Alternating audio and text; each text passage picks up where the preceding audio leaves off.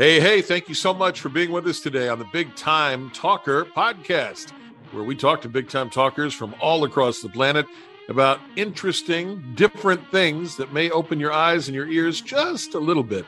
We appreciate you being here. The show is service of SpeakerMatch.com, the world's largest online virtual speakers bureau. Now, what does that mean? If you're a public speaker, if you go out and you speak at the local Rotary Club meeting, or you speak at huge platforms in big arenas, well, that whole industry was shut down during the pandemic. It's coming back, and virtual meeting planners from everywhere are on the bulletin board there at SpeakerMatch.com. You can find one another. Thanks to our friends at Speaker Match. Thank you, Brian and the gang there. And thank you to our guest today, Trish Tutton, who joins us from Canada. She does lots of public speaking about something that each of us deal with to a certain extent, some better than others, and maybe we can pick up some strategies and tips on how to deal with stress. Trish Tutton, thanks for being on the program today. Thanks, Burke. It's my pleasure. Happy to be here. By the way, Trish has a book called Mindful Mornings. It's a journal, and you can find out more about Trish in the book at TrishTutton.com. You came to dealing with stress by dealing with a really stressful personal situation.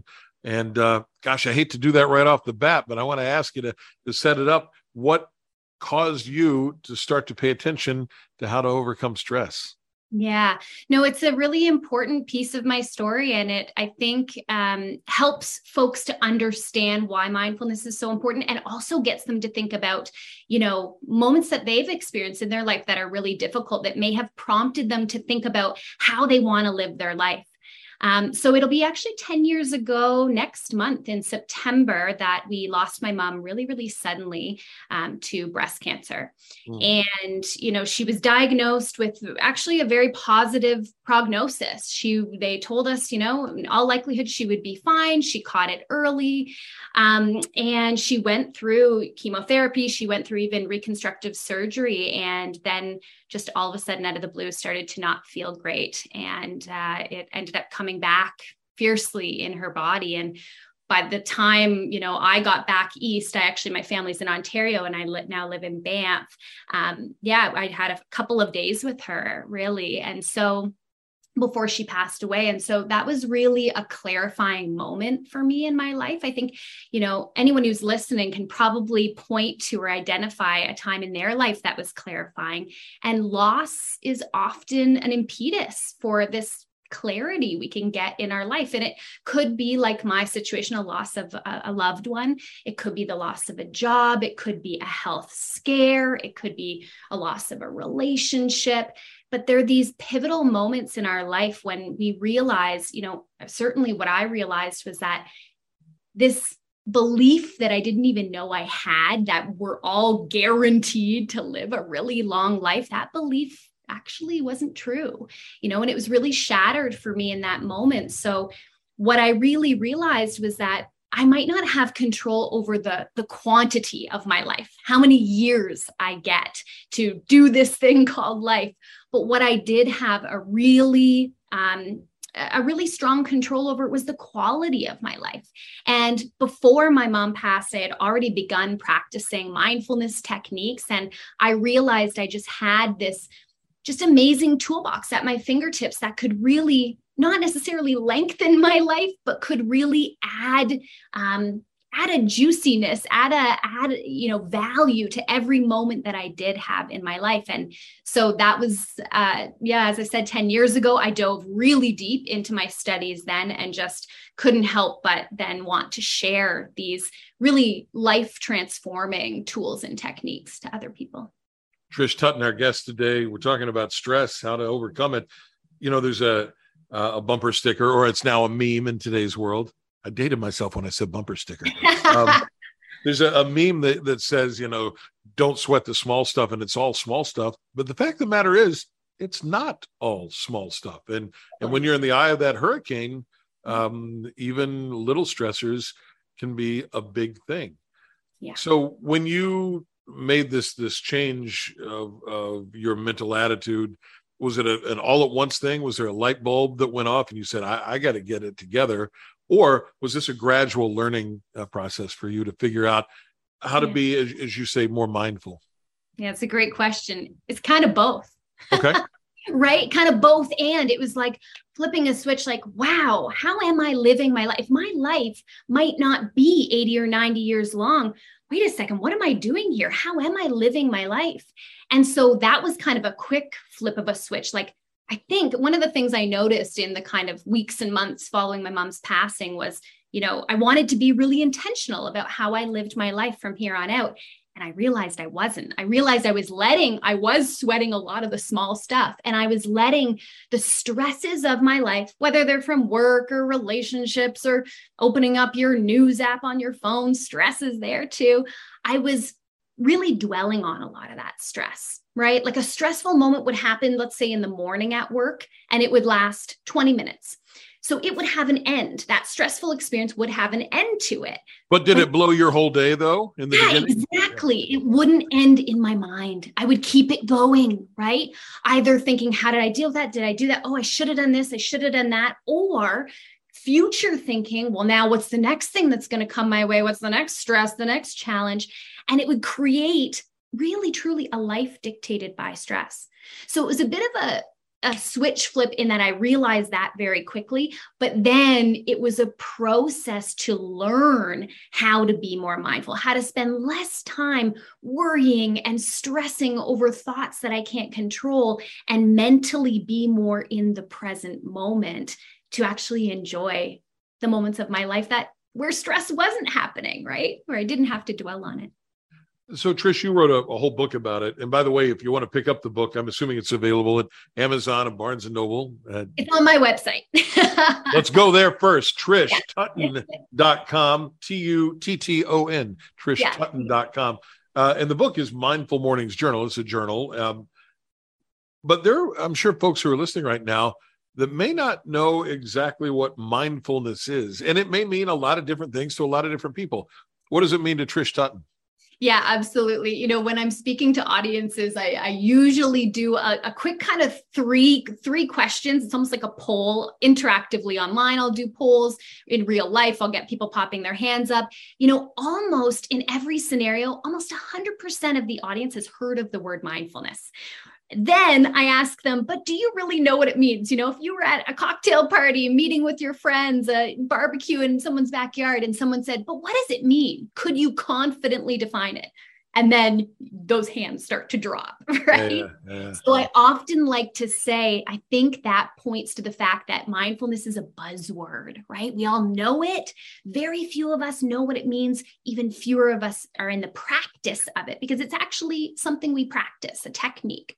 So to me, mindfulness is essentially having our minds in the present moment and really being accepting of what's here in the present moment, instead of what our human mind habitually does, which is wander to the past, think about what happened, wish it didn't happen that way, wish you had done something differently, wander to the future, spend all this time in stressful, anxious thought about what ifs in our life.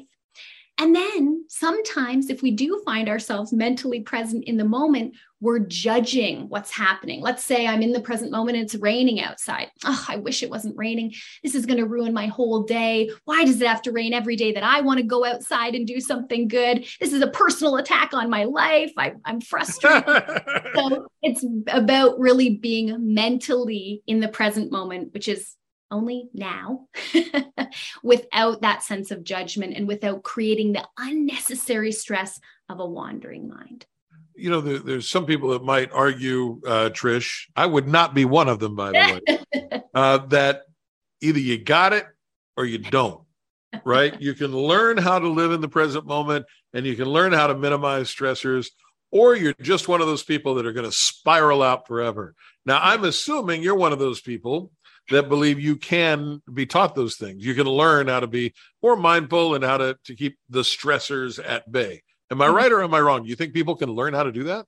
Absolutely. It's so funny because when I talk to people about this, when I say, the opposite of mindfulness is when you're not paying attention to what's happening, you're washing the dishes, you're thinking about something else, you're trying to listen to your partner tell you about their day, and you can't help but just wander off and think about your own problems. And they'll say, that's not my mind. My mind just can't be in the present moment. It's just impossible, right? Other people can do that, but that's not me. I don't know what kind of mind you need to have to do that. So it's a very common challenge that people will think that it's kind of what you might call the fallacy of uniqueness. We all think we're so unique, like, oh, other people can do that, but not me.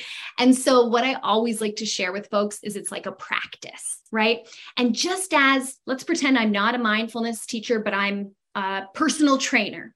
And you came to me, Burke, and you said, I'm feeling really weak lately. My partner wanted me to move around the furniture in my living room, and I couldn't even do it. Or I don't know if you have kids or grandkids, you want to lift them up, and I feel so weak and I hurt my back when I do that. How do I get strong? And I tell you, there's an exercise that you can do to get stronger. And you say, I just don't think I'm that person. I think other people can get stronger, not me, right? And then I would give you an exercise. I would say, okay, you want stronger, arms, you're going to do bicep curls. So in the same way, mindfulness actually gives us practices, right? Or you could call them exercises, like we would go to the gym and do for our body. Mindfulness says you want to be more mentally present in your life. You want to spend less time worrying and stressing and having anxious thoughts. Here's an exercise to make you more mindful. And that exercise is meditation, which some of your listeners may have heard of before. All right. Now, here's the point where some people are going to say, you know what, Trish? I think the cheese done slid off your cracker with this meditation thing. Because you don't know what that means exactly. And maybe you have seen some sort of weird thing on television and you equate it with something that's a little bit too mystical, maybe a little too hypnosis with the swinging clock. So What does meditation mean to you? So we need to walk people off the ledge here a little bit. 100%. And it's slowly people are starting to understand that, this is just me training my brain to be more present. It doesn't have to have all of these assumptions that I'm making up about it. I don't have to light a candle. I don't have to listen to Enya in the background. I don't have to, I don't even have to sit cross-legged on the floor. I don't have to do any of that. Thank God for that. I'd never be able to get back up. There you go. So I want you to actually even just think about this idea. If we go back like 50 years ago and somebody had said, I'm going to go for a run. I'm going to go for a run. 50 years ago, people would have said, I'm sorry, you're going for a run? Is someone chasing you? That's right. Is there a bear behind you? Is that why you're going for a run? Right. Are you okay? And now we understand, no, people go for a run for their cardiovascular health to, keep their physical body nice and healthy. So this is all meditation is it's a brain training tool to get us to practice the skill of being more mentally present, noticing that habit that our mind likes to do where it thinks into the past, thinks into the future, and practice reining it back into the present moment. Very often, some of your listeners may have experienced this, the anchor we use to practice being more present is just observing our breath, because our breath is always in the present moment. So if your mind is focusing on the feeling of breathing, your mind is present. And then from there, you'll see it wander off. You'll see it start to have a memory from 10 years ago. Why did that happen? Oh, I wish it hadn't. Have a thought about what's going to happen in the future. Will I be okay financially? Where's my career going? What's going to happen with that friend of mine who's maybe struggling right now? And then bring it back to the breath, bring it back. And just like you would do a bicep curl, right? And every time you pull that weight in, you strengthen that muscle. Every time you pull your mind back from a wandering thought and onto the breath, you're strengthening that mindfulness skill. So when you're in elementary school and you get all worked up and the elementary school teacher says, now, Burke, just take a few deep breaths and calm down. She was onto something. Yeah, totally. I mean, breathing it's always in the present moment. It brings your mind right here, anchors it here. And also deep breathing is good for our nervous system too. It can calm us down.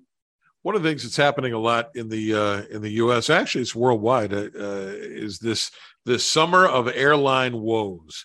Thankfully, the summer's coming to an end. I have a feeling the airline woes are not. That's stressful under the best of circumstances. Yeah. If you got to hop on a flight, will the deep breathing thing help? Yeah, absolutely. I mean, the other thing that mindfulness really teaches us is to be present with the ever-changing nature of life. If you think about the only thing we can really count on in life is that things are changing. Always things are changing, right? And it's so interesting because we're lulled into this like predictability and certainty of our life. We've got our calendars, we've got our smartwatches, we've got our iPhones, we've got our, schedules all kind of marked down to the minute. We think we know what's going to happen. Yeah, not so much. Right. And that the pandemic really surfaced that for people. They thought, oh my God, we've lost control. But truly, we're never in control. So especially things like, flying and traveling, there's so much uncertainty. So mindfulness can also help us to teach us to be present in that moment and in the moments as they continue to change and as uncertainty surfaces and you have a calm moment, then you have a stressful moment, then you have a sad moment, then you have a happy moment. It can help us. Sometimes what I like to say is it can help us ride the waves of life instead of kind of being sucked underneath of them. Trish Tutton is our guest today. Find her online at TrishTutton.com, Tutton. The new book is Mindful Mornings Journal, and Trish teaches folks how to overcome their stresses with meditation and yoga and specific strategies, which I think there are lots of folks that could utilize them. I have an old buddy, a mentor for many years, who taught me something that is similar to what you just said. He says that flexibility is the hallmark of a professional. Yeah. And I love that. And I wonder if some people are more intuitively able to pull that off than others. Yeah, potentially. I mean, in psychology, they talk about these kind of elements of our personality, and one of them is openness. So certainly there are folks who might trend more toward that open-mindedness, which I think would translate into flexibility, and others who might have a little bit more of a rigidity around their personality. But funny enough, Berg, I would say, like, in some ways, I can be a little bit of a, I enjoy having control in my life. I enjoy having, things go the way I expect them to go. So I found these daily practices of mindfulness really powerful to be able to surrender in those moments when things aren't going my way, where I'm having a hard time being flexible with challenges that are presenting themselves. And really, I think what we're learning is, I think about the word flexibility. I think that's also a hallmark of resilience, right? We can't control, as I was talking about those waves, there's a famous mindfulness quote by a very well-known teacher. He says, we can't control the waves, but we can learn to surf them. So that's a quote from a man named John Kabat-Zinn, a mindfulness teacher from back in the 70s and 80s. But yeah, it's this flexibility of being able to go with the flow of life, which is not always predictable and sometimes stressful, but being able to ride those changes with more ease. Yeah, maybe it's not so much about overcoming obstacles, but just figuring out how to surf that wave. So, Trish, our studio is in Washington, D.C. And when I moved here years ago, my son was very small. And I remember thinking when I walked him in, my God, you're in the United Nations of third grade, right? There are kids from all over the world there, which is the coolest thing ever. As you have studied mindfulness and being able to surf that wave, are there some cultures that are maybe more open to that or better at that than others? It's a great question. I mean, it's funny. I've traveled to India twice, which is certainly the home of yoga. Mindfulness has come from other parts of the world as well, but the home of yoga. And it's really funny, India it is a beautiful and chaotic country. And you go there and I really realized, or I had this almost like clarifying moment of like, oh, this is why this stress reducing, calming practice was created here, because it is a zoo. It's a zoo. Yeah, it's an overwhelming place to be, to visit. I don't know what it's like to live there, but to visit, it's like, it's a shock to all of your senses that you don't have much personal space. The smells are strong. The flavors are strong. The colors are bright. It's loud. The music is always playing. So it's funny. I think I made that bit of a connection that, maybe that's why they created these practices, because they really needed them. That's right. Yeah. Guaranteed. Shaylee Priya in my office takes care of a lot of my stuff. And I think that's why she's able to pull it off, because she grew up in India, right? And so anything I throw at her is small potatoes. Yeah, it's a beautiful country, but it is a shock, I think, for a Westerner. I'll speak for myself, but for a Westerner to go there. And yeah, it feels like another world in many ways. When the pandemic hit full bore in early 2020, and everybody changed in every way. Everything was off the table, including, I'm sure, for you. You were probably before that out speaking and teaching people how to do it, and you had to shift your deal. I wonder how tough it was for you to put your money where your mouth is and be able to pull it off. I mean, were there times where you're going, I'm not buying what I'm selling today? It's funny, and you spoke about my Mindful Mornings journal a few times, and this is really where that was born out of, because I launched that in fall 2020. So to set the scene, spring 2020, I was about 3.5 years into my speaking business, and things were exploding. Like, I had the fullest schedule I'd ever had. I was speaking to more people than I'd ever spoken to. I was set to have the biggest quarter financially of my business. And then it all came down. Yeah. Phone call after phone call. I mean, I can laugh at it now, but it was a really, really challenging time. And I can say to you with 100% authenticity and certainty that the only way that I navigated that difficulty and came out of it actually, my business has done better in the last few years than it ever has been, is through these practices. And that's actually why I created the journal, because I was doing this morning routine before the pandemic and through the pandemic. Although, to be honest, the last thing I wanted to do while I was going through all this loss of business was like sit and focus on my breath and have all these feelings of, grief, of loss, not a loss of a person, but loss of businesses, loss of an identity, loss of purpose.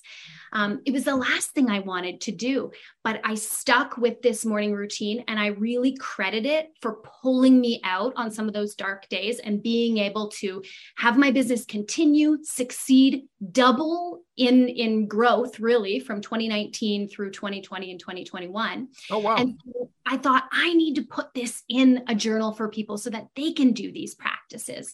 And so each day, folks with the journal are guided through 4 simple practices.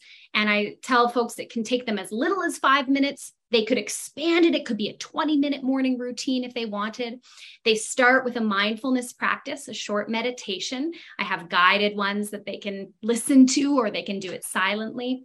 They then get a chance to reflect on that practice. What did I notice was going on in my mind? What was I thinking about, dwelling on, distracted by? They then get to write down 5 pieces of gratitude, which also was one of the hardest things to do in the midst of the loss of all this business. It got really simple, Burke. I'll tell you that. My gratitude was like, I'm grateful I woke up this morning. I'm grateful I had a morning tea. Grateful for all this free time that I didn't think I was going to have. Yeah. So gratitude. And then the final piece of the morning routine is a goal setting practice. I think many people might mistakenly assume that when we're being mindful, we're present in the moment, we're never looking into the future or setting goals or dreaming. And that's just not true. Part of being mindful is being intentional about the way we live our lives. So looking forward every morning, folks get to write down 5 goals that they're working toward, so that they're creating an intentional life. This book, the Mindful Mornings Journal, is available at your website, TrishTutton.com. You do something else that's kind of interesting, kind of high-techy, and that is a meditation app. How does that work? Yeah, so it's not my app. I didn't create it, but it's an app called Insight Timer. And it's been around, honestly. I mean, I talk about a decade ago was really when my life changed. I've been using it for more than that time. So it's been around for a really long time. And I've used Insight Timer and their meditations for so long to hone in my own mindfulness practice. And then I became a teacher on that app. So folks can go on Insight Timer. They can download the app completely for free. And I have a good handful of guided meditations folks can listen to get a sense of what my style is as a teacher and maybe to begin a practice themselves. And I understand, and maybe I'm wrong about this, it's the most downloaded meditation app on the planet now. And Absolutely. You're there. And I'm there. Giving you a podcast fist bump all the way up there to Canada. That's pretty great.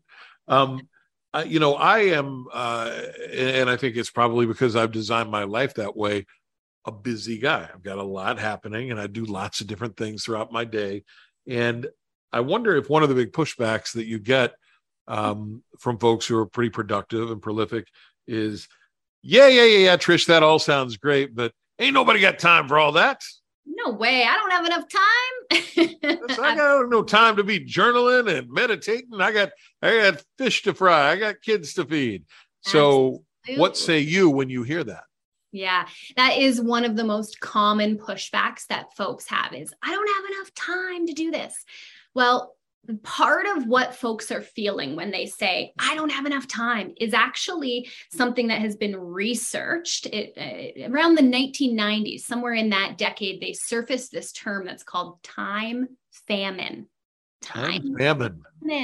I know. Can you feel it? Like, can you feel it in your body? It's like, tension, right? Like, I don't have enough time. I have so much to do, not enough time to do it. How am I going to get it all done? I'm going to search on Google productivity hacks and I'm going to get thousands of hits and they're going to tell me all the ways that I can do more with less time. And I'm going to get my smartwatch and it's going to schedule me to the minute. And we're going to use all these time-saving tools. And those time-saving tools don't actually solve the problem of time famine. In fact, there's research to say that the more we try to do in less time, the more time famine we feel. The more rushed we feel, the more anxious and stressed we feel, the more mistakes we make as we try to go faster, the less efficient we are because we just made a mistake. We got to start again and fix the whole thing over again. That actually the remedy, this is again, there's data and research out there to tell us this. The remedy to time famine is slowing down. The other thing about why we feel like we have to go so fast is there's this belief, I think, in our dominant Western culture that happiness, a sense of fulfillment in our life, is way over there in the future. Over there. And I'm right over there. I got to get there really quickly. So I got to get to that next job title, that job promotion. I got to get to that next number in my bank account. I got to get to, it's the human condition. When we're little, we want to be old. When we're old, we want to be out of school. Then we want to be married. Then we want this, that. Happiness is always in the future and we're always rushing there. Mindfulness reminds us that the only time any of us will ever be happy is right now. That's the only opportunity there is. Because the thing is, if we keep delaying happiness to the future, and guess what? We get that thing that we wanted, we said would make us happy. Now, what do we think will make us happy? The next thing. Yep. The next thing. So slowing down and really being present in the moment can help us actually to overcome that big objection that people have. That is the reason. If they're saying, I'm too busy for this, that's actually the exact reason that they might want to pick up a mindfulness practice. Folks a generation or two before us were able to leave work at work.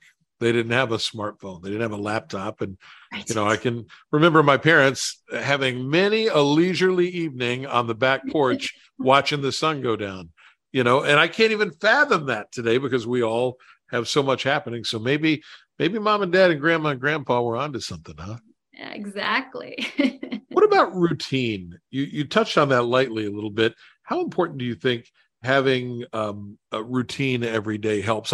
I was told years ago, and I still do this today, that just doing something as simple as when you wake up in the morning, making up your bed every day bam, you've accomplished something right off the bat. It's 60 seconds, but it kind of helps you get things in order. Do you think that routine is helpful when it comes to mindfulness and dealing with the stress of the world? Yeah, I mean, I'd say for most people, one of the things that helps them to create any sort of a habit, right? Which, I mean, when I'm teaching folks to practice mindfulness, I'm trying to get them to form a new habit. So I would say for most people, developing a habit, which is, a consistent way of doing something, or a time where you do it, or a location where you do it, is really helpful for our brain to be able to keep something consistent and be successful at it. That being said, I've also worked with clients who I would call like rebels. And they're like, no, if I have a routine, I want to rebel against it. The moment I have to do something is when I want to say I'm going to do everything else. So I think, it's also about knowing yourself, right? Which mindfulness does give us an opportunity to sit with ourselves for a moment and notice, what's going on in my mind? What's going on in my emotions? It helps us develop a relationship with ourselves. We have more self-awareness, and then we might then have a better idea of, do I need this to be a regular habit, or can I be maybe a little bit more flexible with it?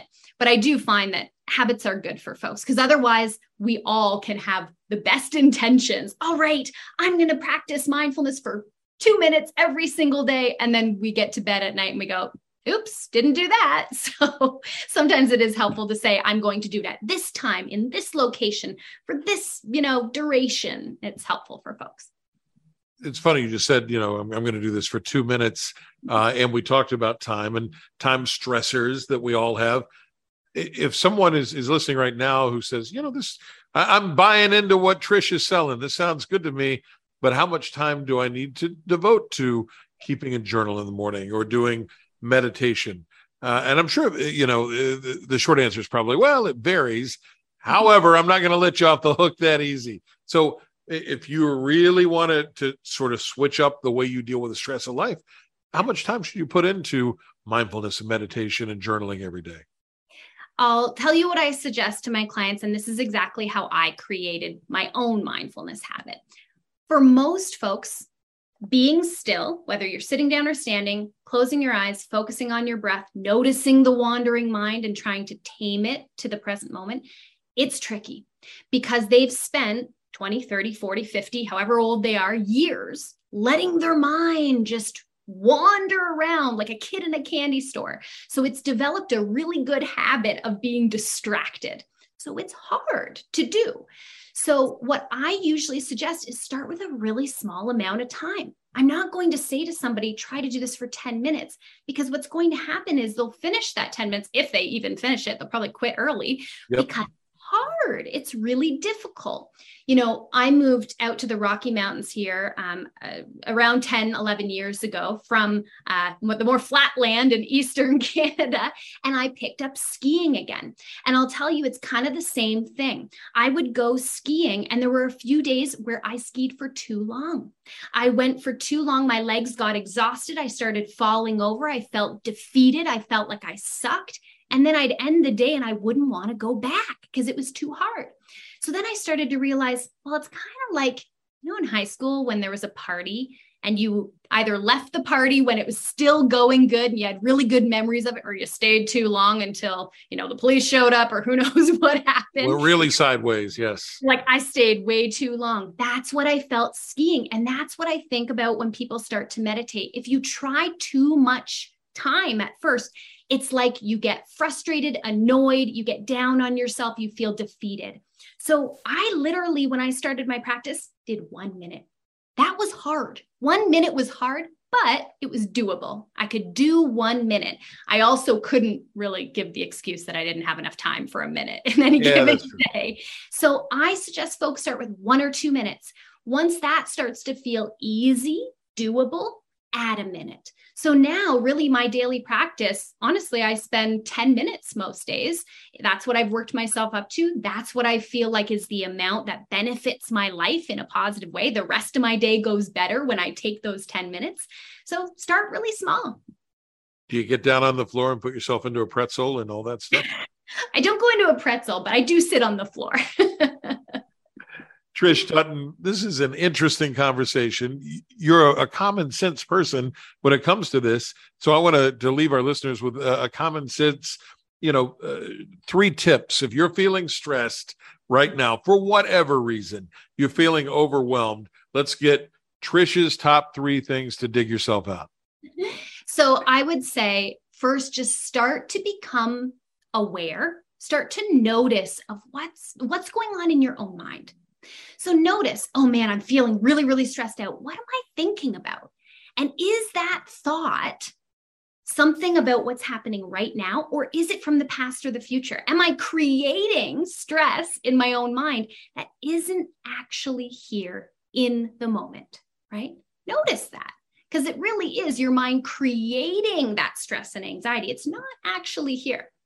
And then you can really, I guess the second piece would be really become present in the moment. And you can do that just by feeling into your body. Like even right now, as folks are listening, if they're sitting, they can just feel their seat as it rests in the chair. Like feel that pressure. That's right here in the present moment.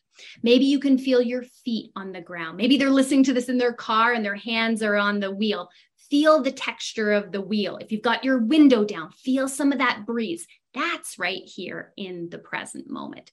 And then they could even just add in as a third piece, 3 nice deep breaths. And the deep breaths are not only going to signal to your nervous system that it can start to calm down, but if you are paying attention to those breaths, your mind is in the present moment and it's not going to be able to, at least for those few moments, wander away into those stressful thoughts. So notice when your mind is creating stress, come back into your body in the present moment and take 3 really thoughtful, deep breaths.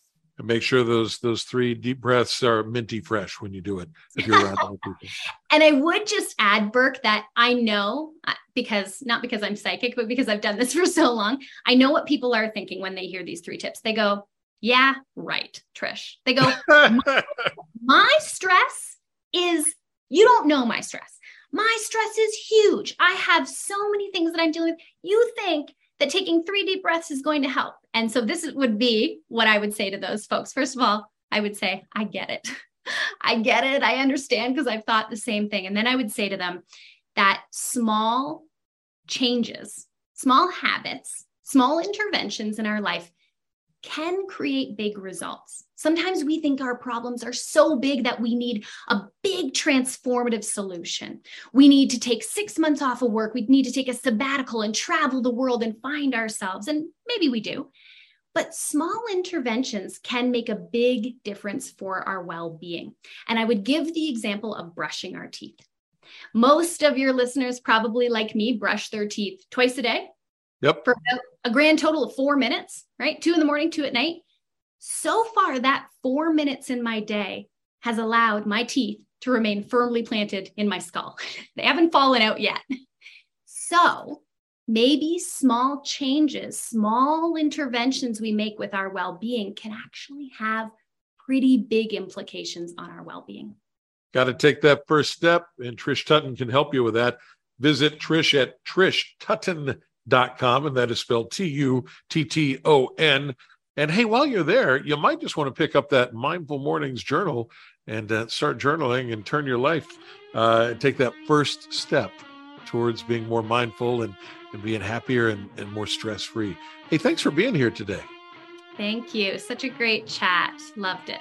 What a great conversation. And thanks, Speaker Match, for making it possible. Thank you for being here today for the Big Time Talker podcast. We're everywhere now. You can subscribe at all the platforms, Apple, iTunes, Spotify, Blog Talk Radio, wherever you find podcasts.